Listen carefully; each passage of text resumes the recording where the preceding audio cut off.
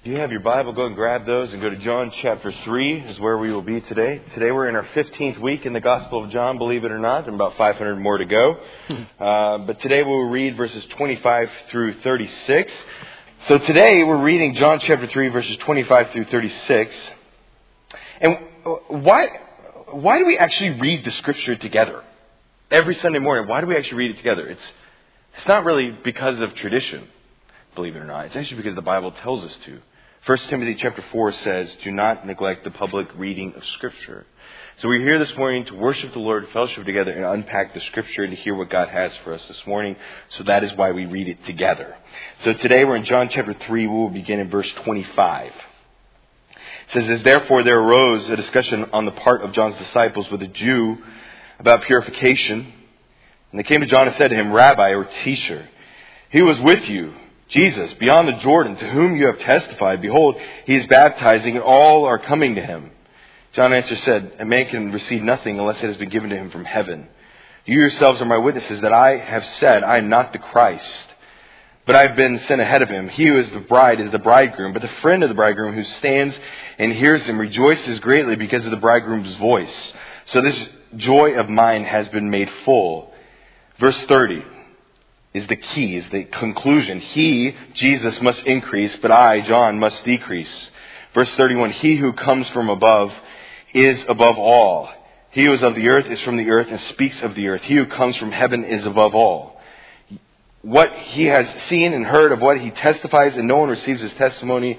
He who has received his testimony has set his seal to this, that God is true. For he whom God has sent speaks the words of God. For he has been given the Spirit without measure. The Father loves the Son and has given all things into his hand. He who believes in the Son has eternal life. But he who does not obey the Son will not see life, but the wrath of God abides on him. Amen. I'm going to open us up in a word of prayer, just to invite the Lord to open our eyes in the Scripture, and then we will begin. Heavenly Father, what an honor it is to worship a God that is love, that is perfect, that sent his Son to die on the cross. Lord, I pray this morning that we are not here to be entertained or to be just for ourselves, but Lord, that we would be here to fellowship with other believers, that we would be here to worship you and to hear from your word. And Lord, I pray that the word of God this morning would go beyond just giving us factual information about you, but Lord, it would enhance our heart to serve and to love you. Lord, I pray for this morning that you would engage our hearts and our minds and our will. Lord, that we would behold your magnificence. And Jesus Christ, Lord, I pray that we would behold his splendor and his majesty. Lord, so many times we are so used to hearing messages or hearing Bible verses about Jesus that it becomes old news. But Lord, I pray that this morning that we would re-engage with your magnificence and with your greatness and with your love and with your majesty. That's what I pray. Lord, I pray that your Spirit would move in this building and in our hearts and our minds. In Jesus' name, amen.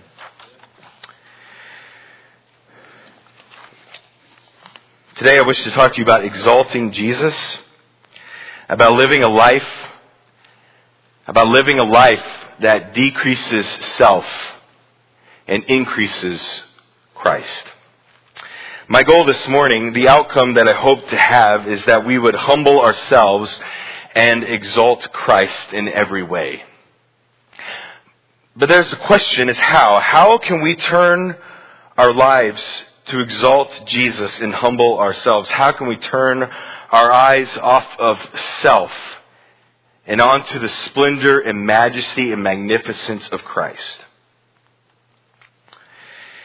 Often, it's only when you stand next to something magnificent do you realize your own insignificance. I'll say that again. Often, it's only when you stand next to something magnificent do you realize your own insignificance. Let me ask you a question. How many of you have ever seen something that took your breath away or something that was absolutely magnificent? Okay. Most of us. So have you ever stood beside a waterfall or a tall building? If you've ever stood beside the Empire State Building or at the top of Klingman's Dome, its magnificence took your breath away, but also reminded you of how small you probably really are. As you may know, Laurel and I, we love to travel. That is kind of our thing that we do. We have been privileged to travel all over the world. We've seen different continents. We've seen beautiful waterfalls, cliffs, beautiful cities. If you ever want to see something breathtaking, I would highly encourage you to go to Switzerland, but save about $10,000 or else you will go broke. It's very expensive.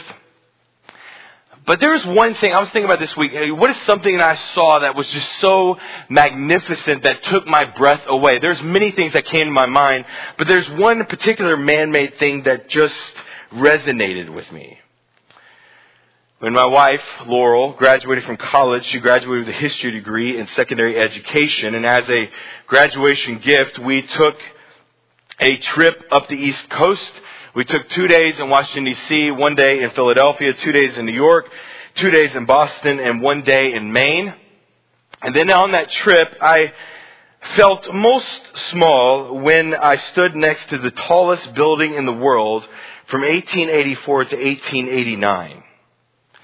This building stands in Washington, D.C., and it stands at 555 feet, and I believe at 5 inches. It's in an area called the Mall in D.C., and I remember being in that grassy mall. You have the Lincoln Memorial on one side, and then you have the reflection pool. And then I remember walking toward this obelisk, if you know what I'm talking about now. You walk toward this obelisk, and at a distance it seems rather small and minute, but then you walk closer and closer and closer, and then you stand beside this 555-foot tower called the Washington Monument. And at that time, perhaps I never felt so small in my life. But imagine that you work there. Imagine that you work at the Washington Monument. Imagine that you see that magnificent building every day and you put up with tourists like me every day, which would drive me crazy. Anyways. But eventually, if you worked at the Washington Monument, what eventually would happen? If you worked at that magnificent building, what eventually happens? The magnificence, the greatness, the grandeur, the majesty, the splendor of the world's tallest building for 5 years, the splendor, the majesty eventually wears off, right? That you eventually just look at that thing as that thing. But what's the truth? It's that the magnificence of that building has not decayed. It has not disappeared, although its perception in our mind has changed. That story is the truth of Christ in every believer.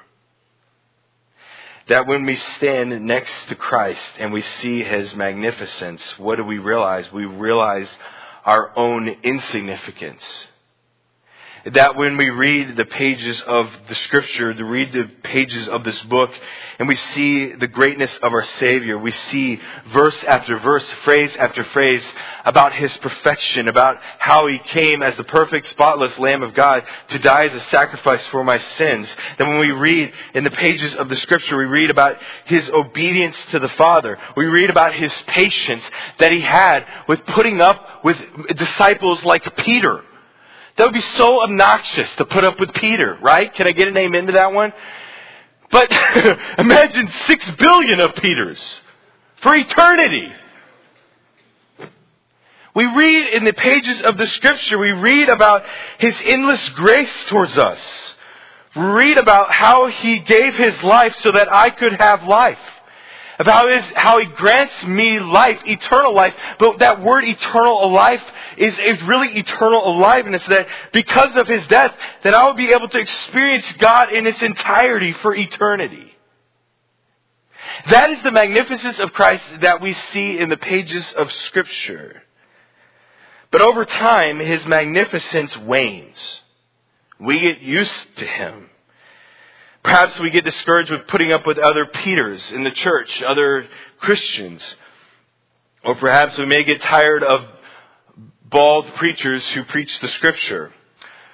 It's shiny. Perhaps we get tired of sermon after sermon, verse after verse, that talk about the magnificence of God, but it becomes old and it wanes. Just like that employee that stands at the Washington Monument. But in reality, despite the fact that he can, in our mind, grow old, despite the fact that we've heard it in His magnificence, that His splendor, that His majesty wanes, when in reality what? That He is still the same God that loved us, despite what we think.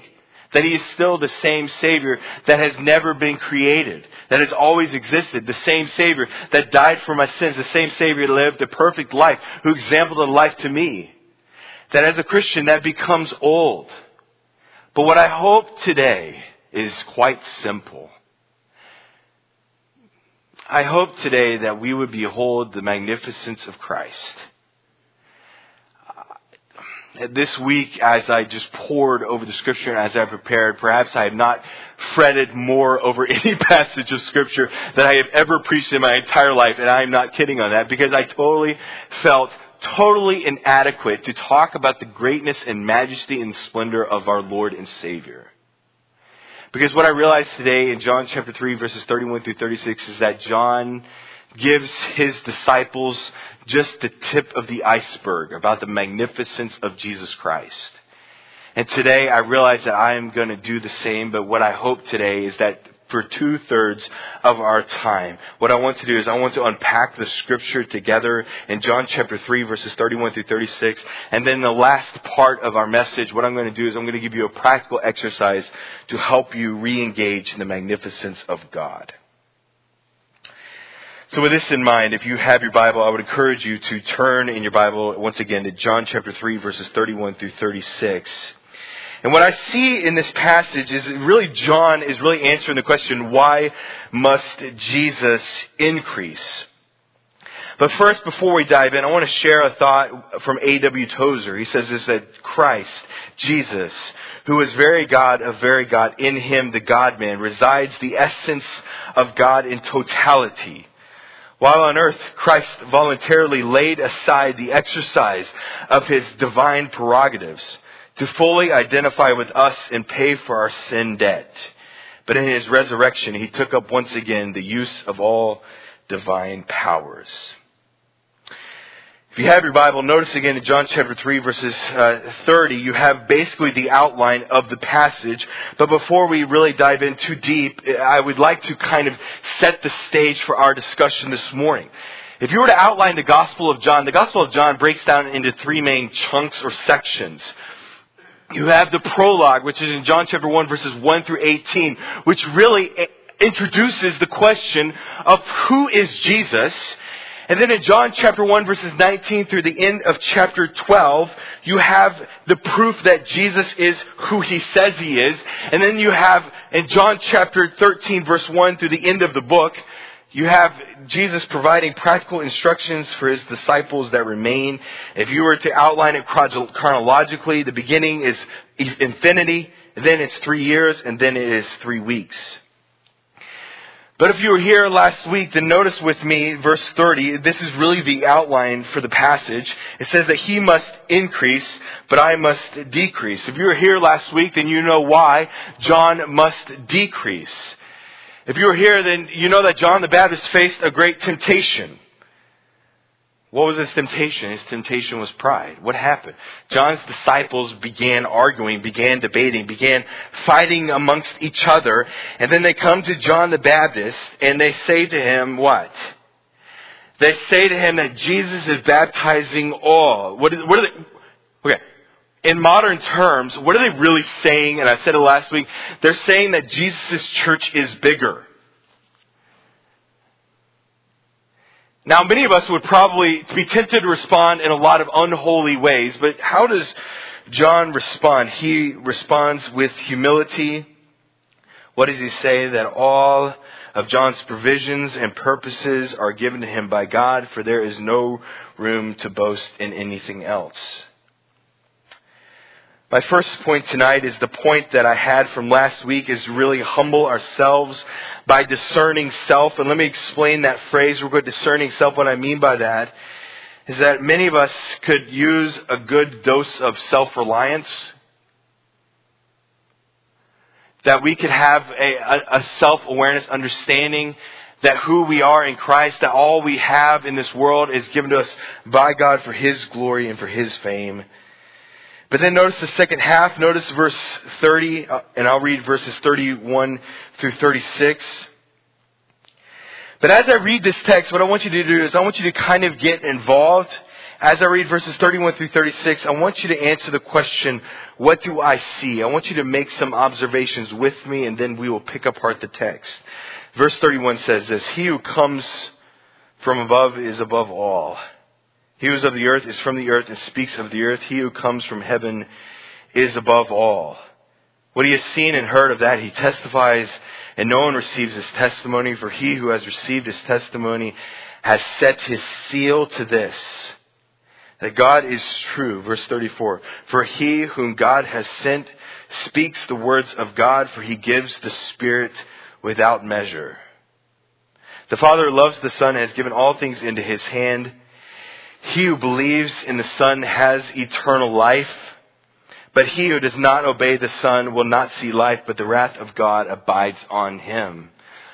Now, before we go in too deep, what are some observations? What are some of the things that you see in your text? I see some things repeated. If you notice in verse 31, you have one phrase that is repeated in the beginning and the end of verse 31, except for one word is changed. You notice, number 2, that there is contrast here, that there's a contrast between the one that he comes from above and that he who hears his testimony. Number 3, if you notice that in your English, that each verse is a separate sentence, and that is the same in the original language. If you notice here, number 4, that there is only one conjunction at the beginning of a verse. It is the English conjunction for, or the Greek conjunction gar. What else do you notice? That we know implicitly, we know based on the context, that John the Baptist is talking about Jesus. But what do you notice about this passage? That John the Baptist does not actually name Jesus. But let's just answer the question, what is John doing here in this passage? What is he trying to get his disciples to answer?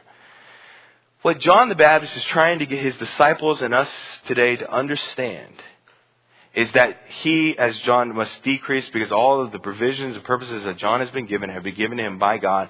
And he's trying to answer the question, why must Jesus increase? And the evidence is on full display in these verses.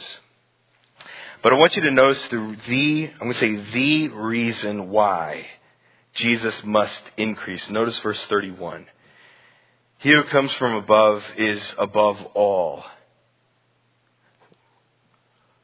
Why must Jesus increase? He who comes from above is above all. Can I just say something really quick? This is not in my notes, if you're curious. Has that gotten old? Have we gotten used to hearing that so many times that it just becomes old? But listen to it again. He who comes, who is he talking about? Jesus is he who comes from above is above all. And he who's of the earth is from the earth and speaks of the earth. Who is that? That is John the Baptist. He who comes from heaven is above all. Why must Jesus increase? Because he is from above and he is above all. What is John the Baptist trying to tell his disciples and us today about Jesus? Not only is that Jesus is from above and that he is above all, but what else? Let's just go there. What is he really saying about Jesus? That Jesus is not just somebody, but that Jesus is fully divine. That he existed from eternity past to eternity future without beginning and without interruption. And I want you to notice that little word in verse 31, it says all. That Jesus isn't over some things like the universe, but God the Father has entrusted to Jesus Christ all.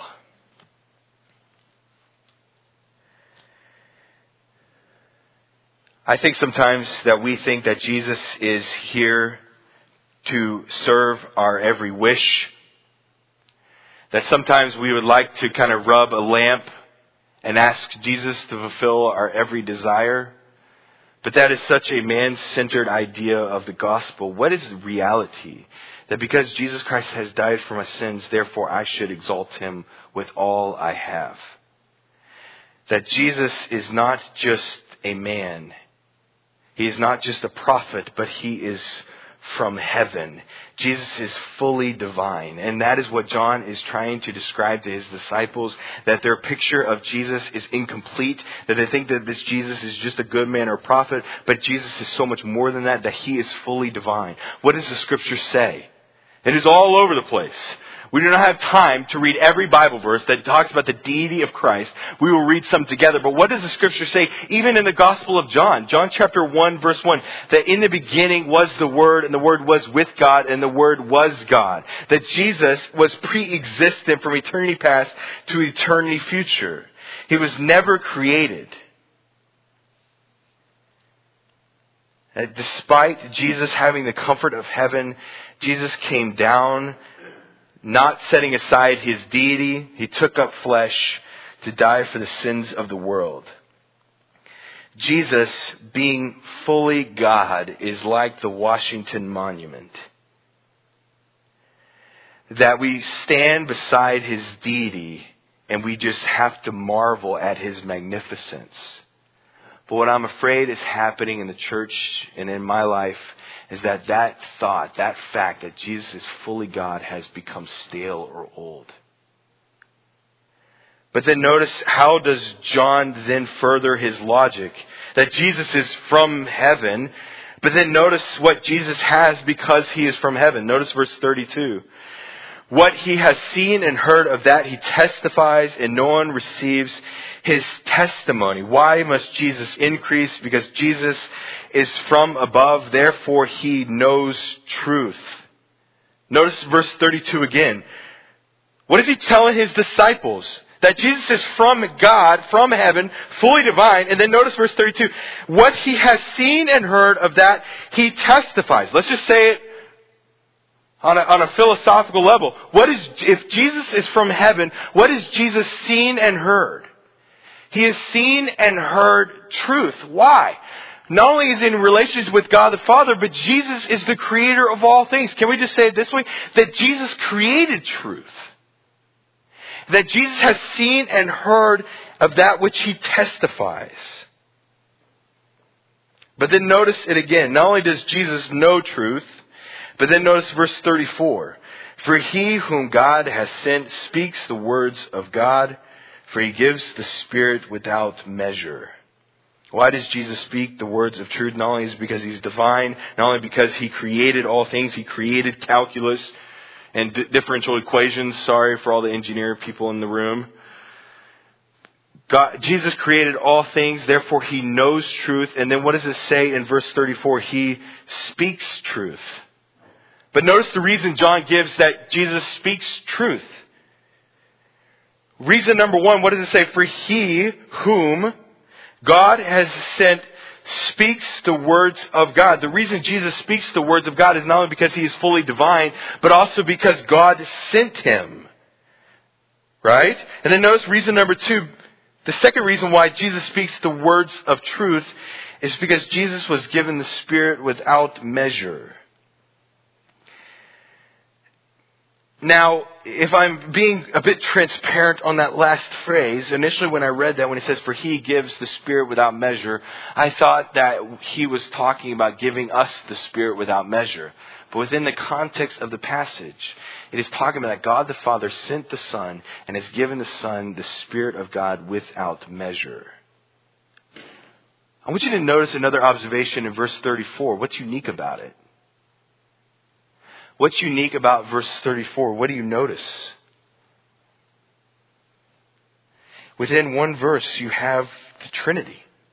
For he, Jesus, for he whom God the Father has sent speaks the words of God, and then for he gives the Spirit without measure. Jesus speaks truth. He knows truth. He speaks truth. And then notice the third piece in verse 35. The Father loves the Son and has given all things into his hands. If I can put it in a nutshell for you, why must Jesus increase? Because Jesus is from above, therefore he knows truth, he speaks truth, and he does truth.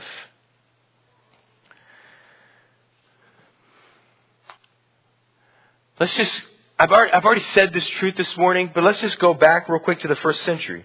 What is John's disciples? What are they missing about Jesus? Perhaps they don't know, or perhaps they have forgotten about who Jesus really is. But what are they missing? They're comparing John the Baptist's ministry to Jesus' ministry because what? Because they think probably that Jesus is just another good man, that he is just another prophet. But what don't they know, or what are they missing? That Jesus is not just another good man. That he is fully God. He is the creator of the universe. He is the savior of the world. And he is ruler over all.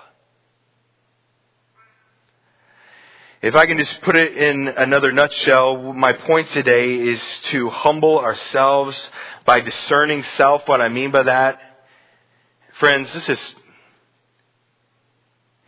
we truly understood that all of our blessings, that all of the grace of God, all the things that we have are given us by God, then we would be far less tempted to take pride in our possessions. So we should humble ourselves by discerning self, by understanding that all of the provisions that we have are given us by God. But we should also exalt Jesus Christ. Why? Because it's old news. It's because Jesus Christ is not just a man. Can I get an amen to that one? Can I just say it this way too? Is that Jesus Christ, if he was just a man, that he could not pay for the sins of the world. But that Jesus Christ is fully God and fully man. And that is the point that John is trying to unpack for his disciples.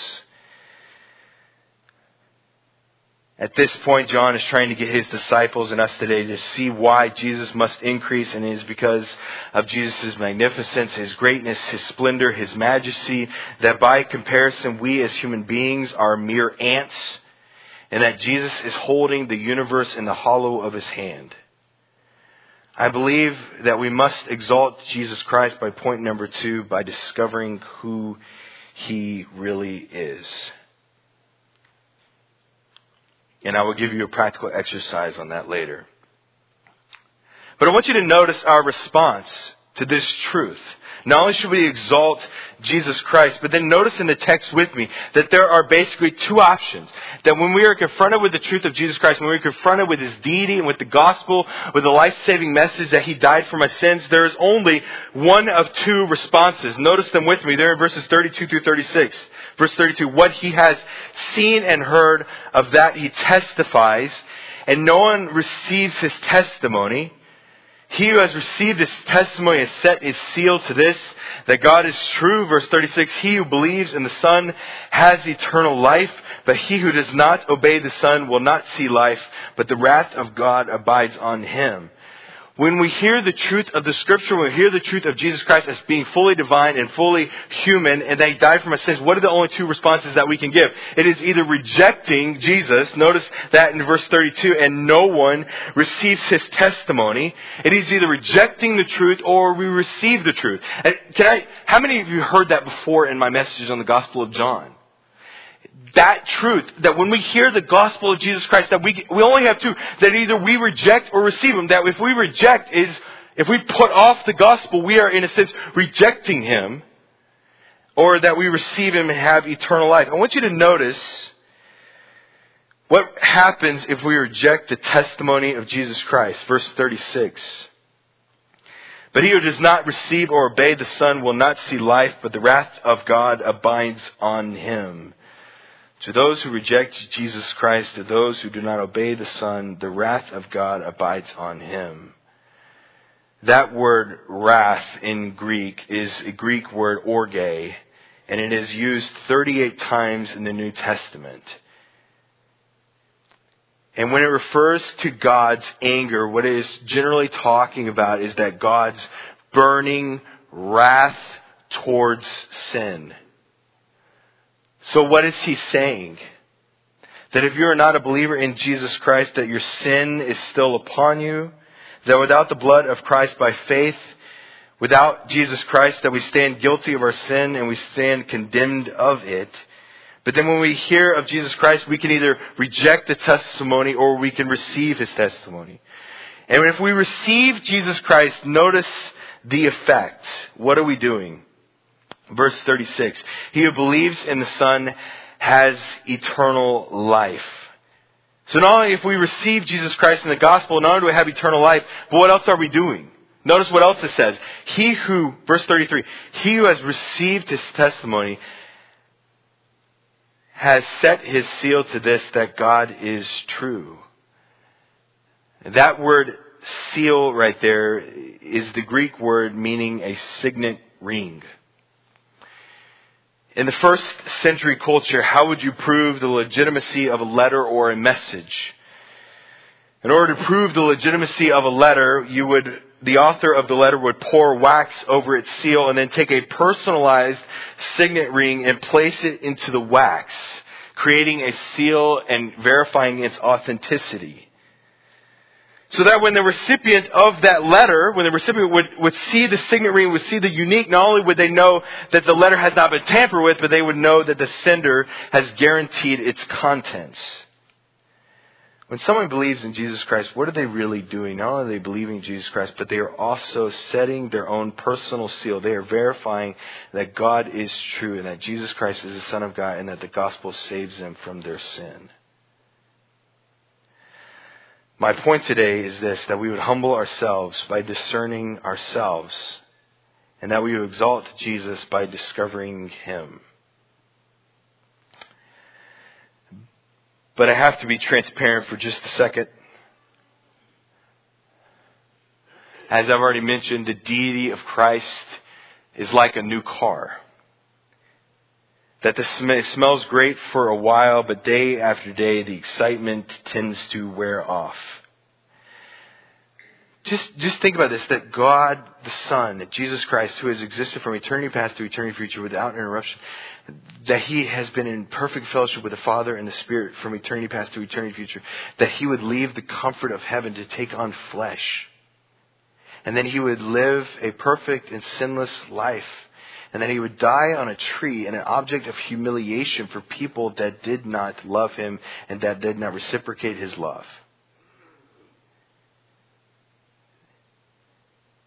How can we gain the excitement? How can we gain and understand the magnificence of that truth again? The only way that I know to humble oneself and exalt Christ is for us to behold His magnificence. For example, I thought about sharing a picture with you this morning on the Washington Monument. But seeing a picture of something that is magnificent does not do it justice. But we must see it for ourselves.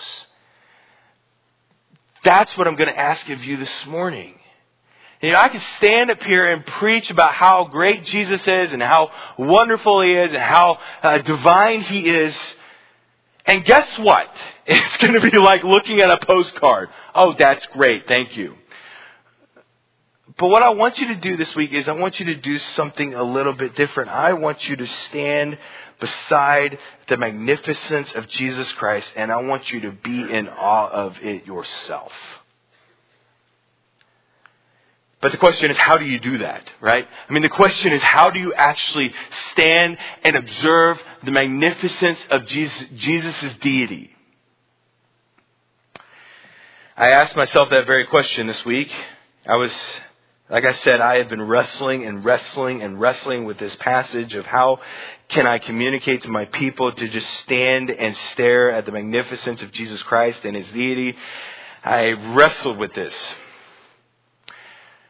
And then I was standing outside. We were in Big Spring Park with my family this past Friday with a bunch of food trucks. We were just kind of hanging out as a family. And I was just walking. The few moments that I had of silence between my 2-year-old and my 4-year-old running around and almost falling into the pond there, which is terrifying.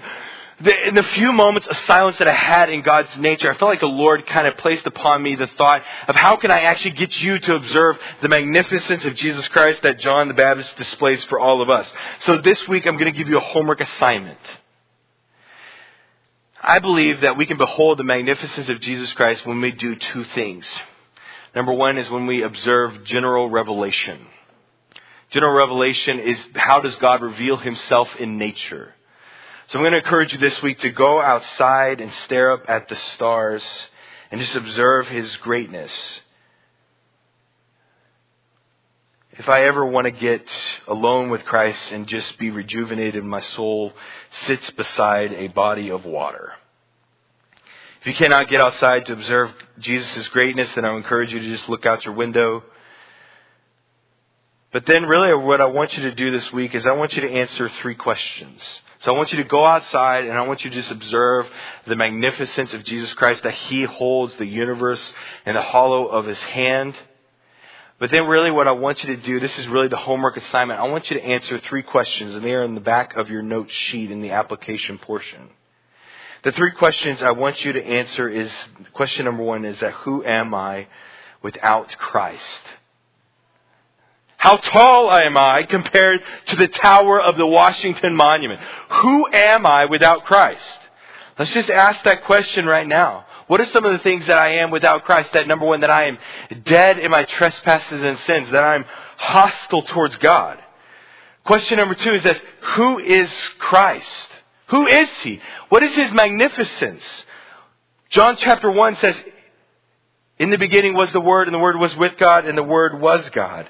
Question number 3 is, who am I now with Christ? 2 Corinthians chapter 5 says, I am a new creation. Romans chapter 8 talks about how I am a child of God. Before I close, this is what I'm going to do. As I read this section of the Scripture, I want you to take these 3 questions and I want you to find each of the 3 questions in this passage. This is out of Colossians chapter 1. It says this, Jesus, who am I without Christ? Who is Christ? And who am I with Christ? Jesus is the image of the invisible God, the firstborn of all creation. For by Him all things were created, both in heaven and on earth, visible and invisible. Whether thrones or dominions or rulers or authorities, all things have been given, created through Him and for Him. Let me repeat that. All things have been created through Him and for Him. He is before all things, and in Him all things hold together.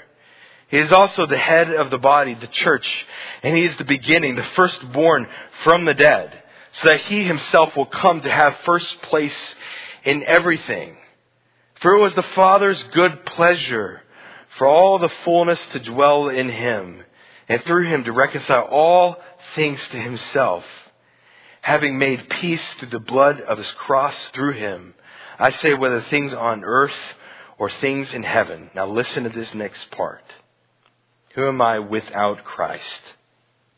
And although you were formerly alienated and hostile in mind, engaged in evil deeds, yet He has now reconciled you in His fleshly body through death in order to present you before Him holy and blameless and beyond reproach. Let me just repeat those 2 verses.